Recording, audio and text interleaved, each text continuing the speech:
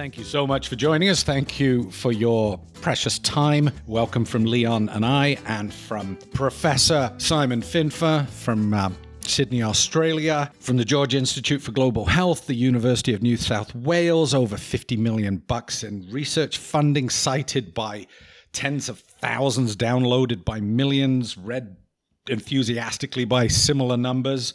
The director or past director of every possible sepsis organization, a founder of the ANZAC's Clinical Trials Group, recently made Order of Australia. I don't know whether Simon Les Patterson still hands out those honorifics. Husband of Robin, grandfather, supporter of West Ham, and a fantastic golf handicap that I promised I wouldn't share, but I'm impressed. Simon, thank you for being with us. We really appreciate it. Pleasure, Peter. Thank you, both of you. We are going to have the temerity, the cheekiness to put the trial on trial a little bit right now, to sort of talk about the what of the trials you've been involved, where we go from here. Is the future of the trial big data and, I don't know, the manuscript being written by ChatGPT? What trends you've seen through your career? Given that it's springtime here in Canada, one of my neighbors just reminded me that camping is just arguing outdoors. Is the clinical trial just arguing indoors? And with all of that long introduction, excessively long introduction, Leon, take it from here and quiz our dear guest. Thank you, Peter. And yeah, thanks, Professor Finfer, for joining us. So I work in a community site, and I guess my questions will be where the rubber hits the road. And I know that you've been involved with many trials regarding fluids and septic shock. SAFE trial comes to mind. So as a community intensivist, what would your recommendation be in regards to fluid type, and how much do I give? I guess how much do you give is a really interesting question that's under a great deal of investigation at the moment, as you probably know. And as Peter alluded to, I believe we should generally be guided by clinical trials. We've done a lot of harm in the past by being guided by physiology or physiological theory. I do agree with your recent interview with Mervyn Singer that there is stuff to be learned from basic science and from understanding physiology. We don't want to ignore it completely. I grew up in a world where there weren't any clinical trials in critical care, and everything was guided by physiology textbooks and trying to normalize physiology, and we did an enormous amount of harm, and I suspect we still are doing quite a bit of harm. How much fluid? I mean, I don't know the answer to that any better than anyone else. You know, you've got to look at the patient in front of you. The problem, I think, is that we generally go after the wrong targets. No tachycardia. We like to see a nice sort of volume of the curve under the arterial line trace, if we have such a thing, and so forth. And yet it may not be that, and so we pursue that by giving more fluid, and it may be that that's not the right thing to do. I mean, there's been two recent trials, the Scandinavian classic trial, where you had to be in the restrictive fluid arm, you had to be really quite hypovolemic to get fluid, and there was no demonstrable harm. There was no demonstrable benefit, but there was no demonstrable harm. So I can't tell you the answer. As far as fluids goes, I think the data are reasonably convincing that you should use a balanced salt solution over normal saline, except in people with traumatic brain injury, where you should use normal saline. In people with other non-traumatic acute brain injuries, we don't know the answer, whether they behave the same as people with traumatic brain injury. And if you have to give a colloid for which there is very little evidence, really the only one that you should probably give is albumin. The synthetic colloids all have significant problems with them, starch most notably, but I think there are problems with the gelatins as well. No, I guess now that I've asked the really unfair question of how much and so on, that brings me then to early vasopressor use.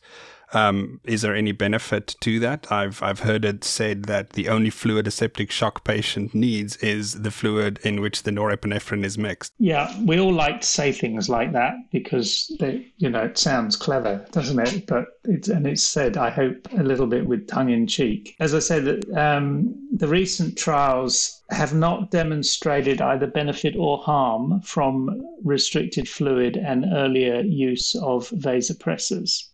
Like many things, I mean, clearly we know if we allow someone's blood pressure to be naught, they don't do very well. But exactly where we should target between the number of naught and 100, if we're talking about mean arterial pressure, is also not very well elucidated.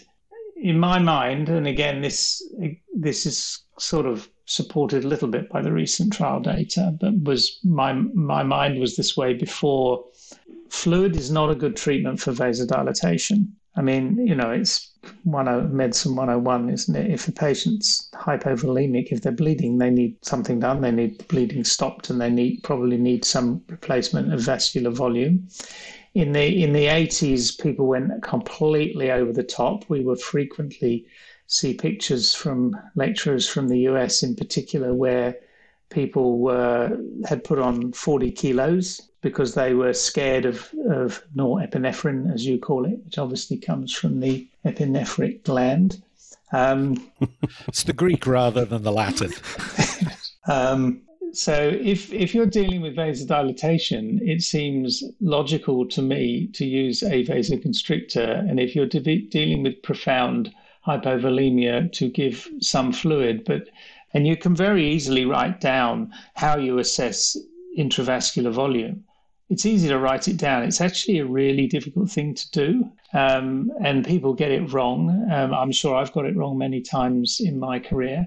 But the other thing that's interesting, and I think a lot of people, if they've read it and said that's interesting, and then initially filed it somewhere in the back of their brain, it was the 65 study done in the UK, which suggested that if you were over 65, targeting a mean arterial pressure above 65 was harmful. And the other really interesting thing out of that paper, well, it wasn't harmful overall, but a really interesting thing out of that paper is that the patients who seemed to do worse with a higher blood pressure target were the people who had pre-existing hypertension. It's a very common thought and makes eminent sense that if you normally walk around with hypertension, that your organs are used to a high blood pressure, so you should be given a higher blood pressure when you're sick.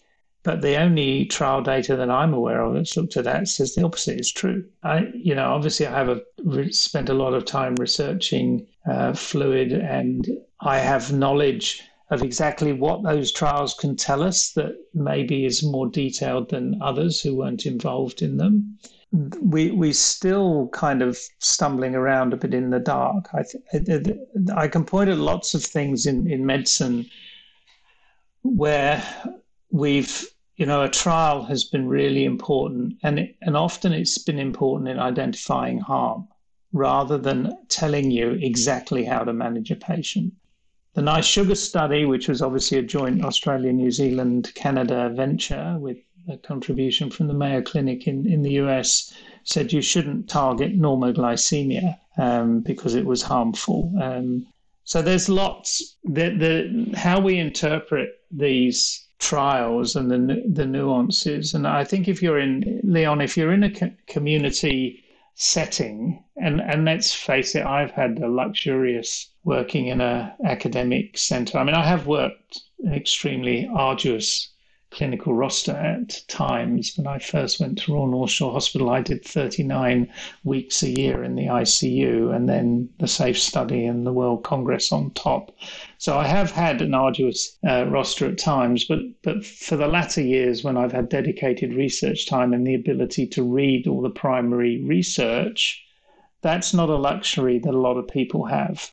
What are your information sources? How do you find reliable information sources that distill information in a way that you can apply to your practice and trust? I did a talk for Ollie Flower and Roger Harris, who's also been on your podcast, for about the good, the bad, and the ugly of research. And there's a huge responsibility on researchers to be ethical and do robust, reliable research, because if I do bad research and it changed people's practice, I could be responsible for harming thousands of patients. The whole issue around research fraud and, the whole vitamin C thing, which diverted research funding and research effort to basically debunk something which should never have needed debunking in the first place if you take a very close look at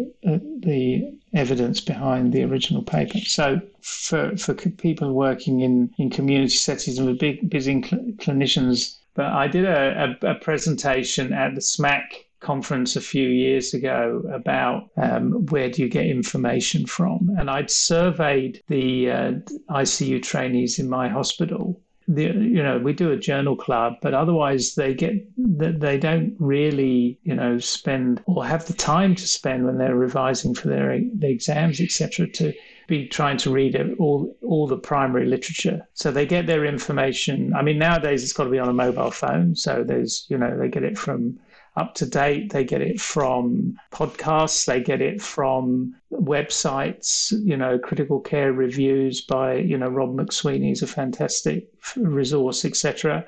And then they get it from trusted colleagues. And then often it's not the attending or the specialist who is their trusted colleagues. Sometimes it's just the senior trainee who's passed their exams and who they trust and who talk sensibly. Simon, I'm going to pop in at this point because I think you've brought up about 7 or 8 really useful seams that we can mine here. And it all sort of starts with Leon and I prepared for this, and Leon said, well, I'm going to ask him quick fire questions, and he's going to tell me how much fluid to give, how much vasopressor to give. And I said, yeah, maybe, Leon. But this man's a brilliant trialist, and there is a gap between trials and the clinical work, which I think is a fascinating thing for all of us, because we listen to the trial, and then we go, right, Monday morning, what did you learn at your conference? Oh, and then we translate it or do not translate it, or it gets lost in the vortex of knowledge translation. So I think that's a really important point that's come up. Let's put the trial on trial a bit. I mean, I'm a huge fan of clinical trials, probably because I don't do them. I know what it takes to do them, and I know it's a fantastic way of getting past bias and getting past, as you say, the glib lines that we all like to use. More people have drowned on land than at sea. Ha, ha, ha. I still don't know how much fluid to give my patient. My dad taught me that a drug's a compound that, when injected into a mouse, creates a publication and lengthens a CV. Where is the disconnect, and where do we go from here? Because you deserve a huge amount of credit for being an early adopter of things like SMAC when other people weren't. I think you got it, that this is how people are going to learn for good and for bad in the future. These are groups that we have to engage with. You're kind enough to come on a podcast like this at a ludicrously early hour in the morning, because I think you get it. One of the things I've always admired about you is you get it, that to get the message out there, you've got to be pretty multilingual. What's the future of the trial looking like? It's a very interesting question, and I think that one of the things that came out of COVID, which sometimes I refer to as glibly, if you like, as collateral benefit, is a complete sort of acceleration of the acceptance of novel clinical trial designs, particularly adaptive platform trials. So the success of Recovery and Remap CAP for 2 in rapidly investigating and demonstrating benefit, because it was the way it was put together, and the chief executive of the NHS telling all the hospital executives that they must support this trial to try and work out how to treat people with COVID.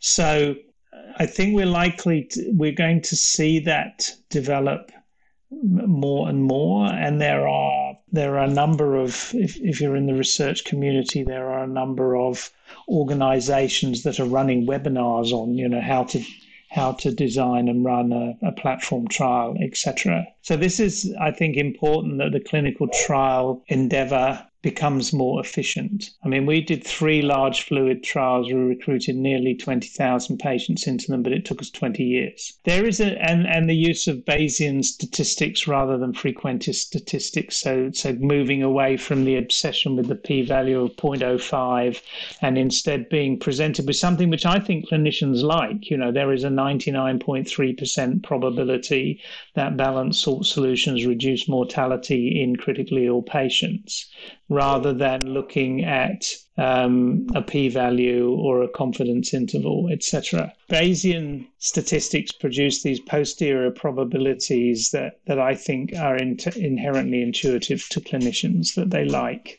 And the reason for doing really large pragmatic trials is to overcome the play of chance. Now, I did a presentation in Brussels, and one of the things I put up was a slide that shows the treatment effect of steroids within the adrenal trial in quartiles of recruitment.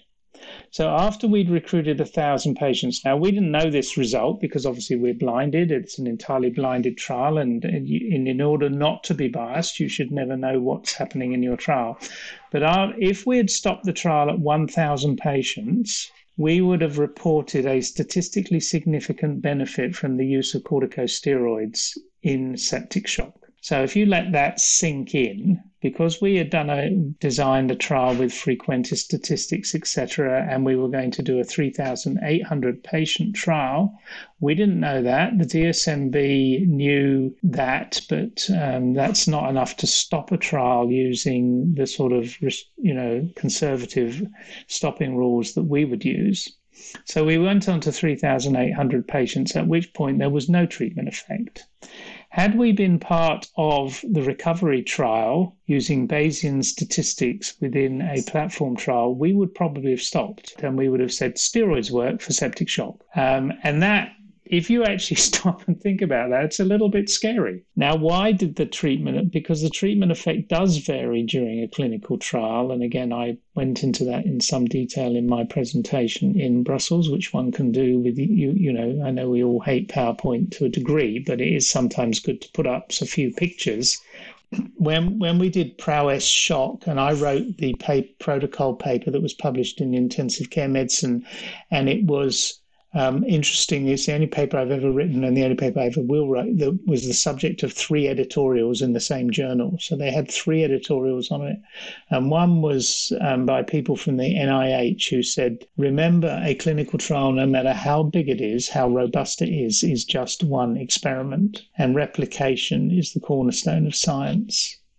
So whilst we want to make the clinical trial endeavor much more efficient, we want to get to answers quickly. And in the COVID, pandemic, this was, a global health emergency. Our hospitals were being overwhelmed. We had to generate data quickly. And in that scenario, I think the risk of generating false data has to be accepted in terms of how long it takes to design, fund, conduct a clinical trial.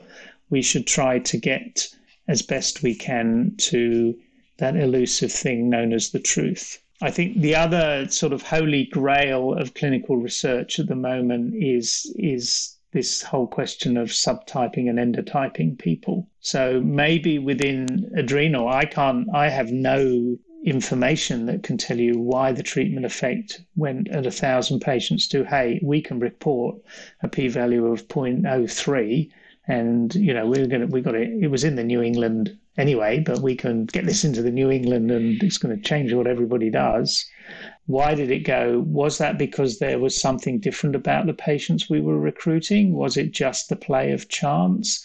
We expanded the trial into the UK and into other countries. Are the patients that were recruited there, do they have a different genotype? That means they respond differently. Do they have a different gene expression profile? There's so many unanswered questions in there.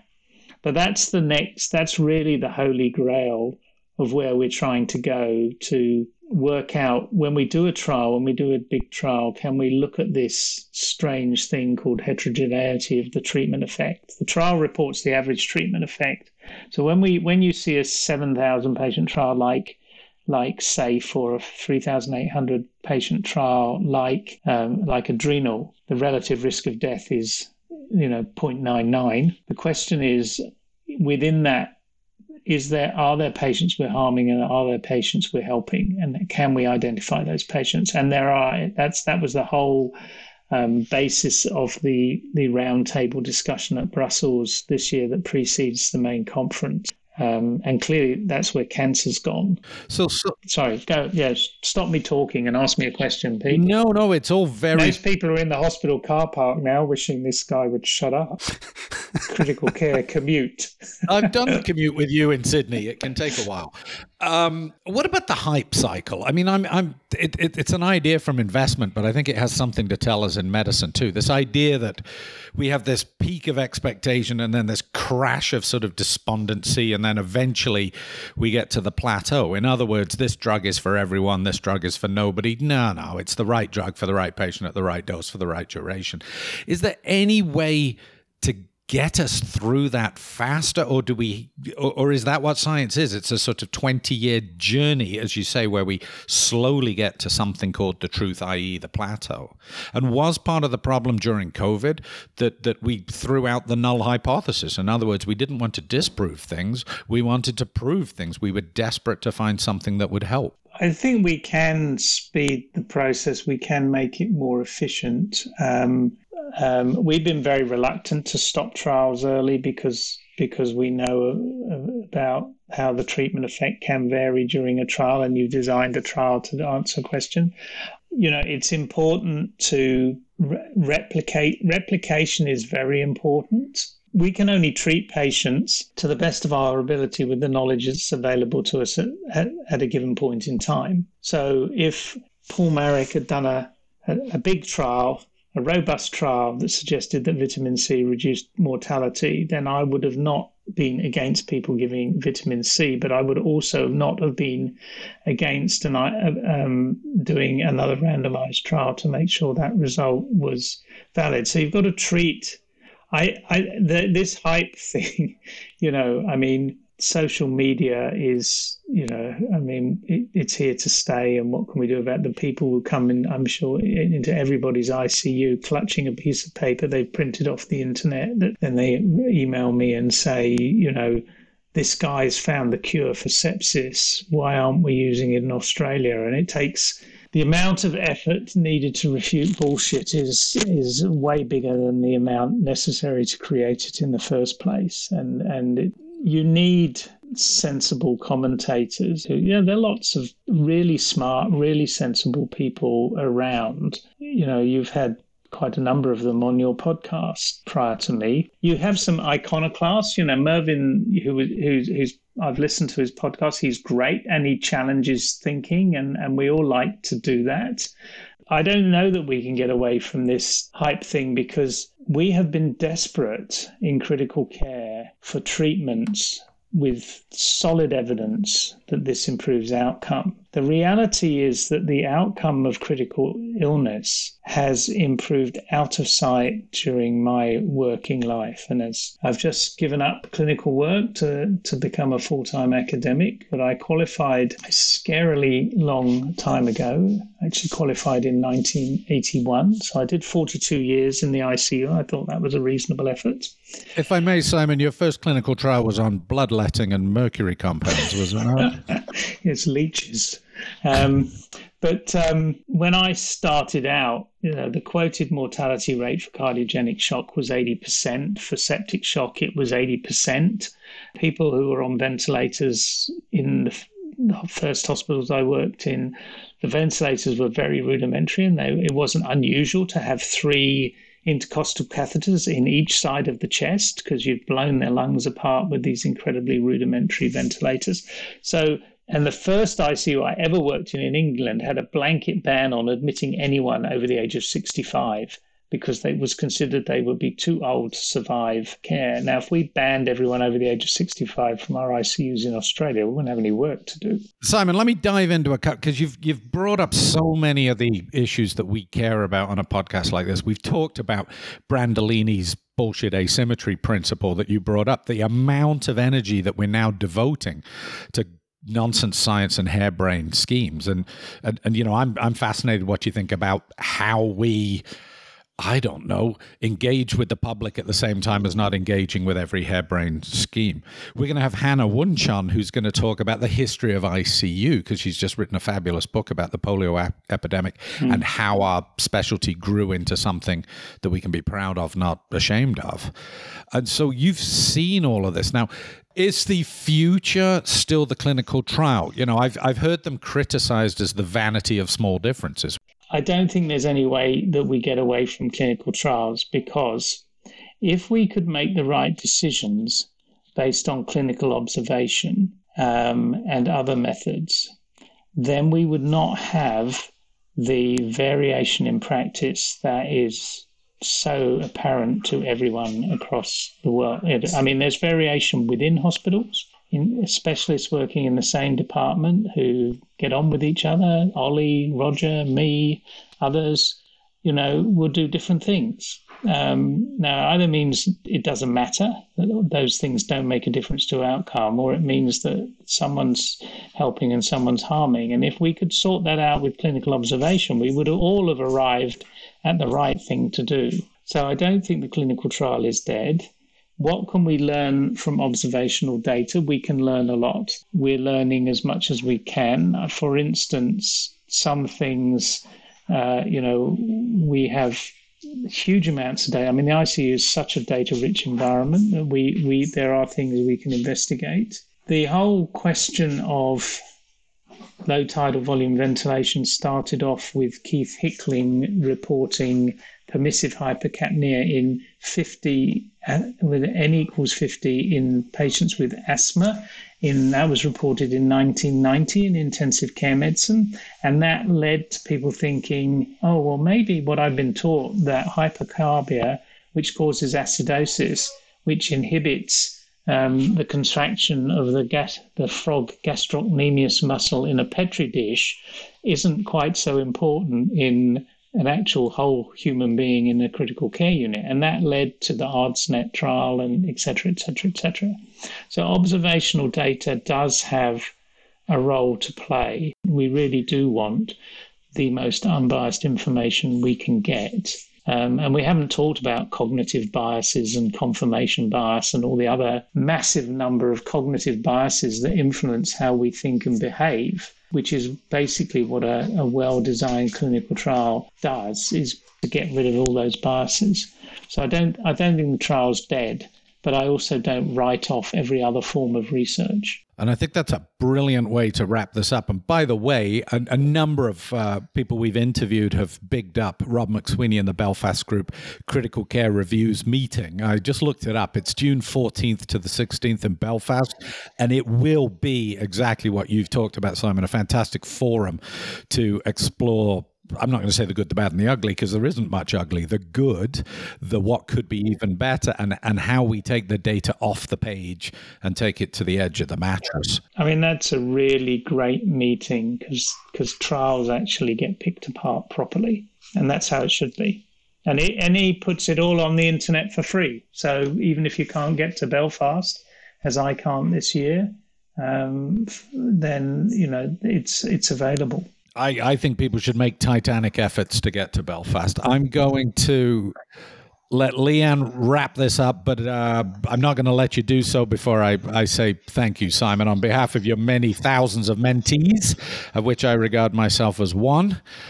As you hang up the stethoscope and just move into 150% busy in academic work, thank you very, very much for all you've contributed and continue to do so. Leon, over to you. Yeah, thank you so much. There's not a hell of a lot more to say other than thank you so much for carving out time in your busy schedule and joining us on this show. Thank you for listening as well. You've alluded a couple of times that you've listened to some of the previous episodes. We really do appreciate that. Well, thank you for doing this. I think it's a really great idea because I certainly, again, when we talk about where do people get their information from, when a lot of us still bad people drive to and from work, then listening to a podcast is more instructive than listening to either the news, which is generally depressing, or the same music again and again and again. Yeah. Well, which is precisely why we took on a project like this. So thank you very much. Thank you.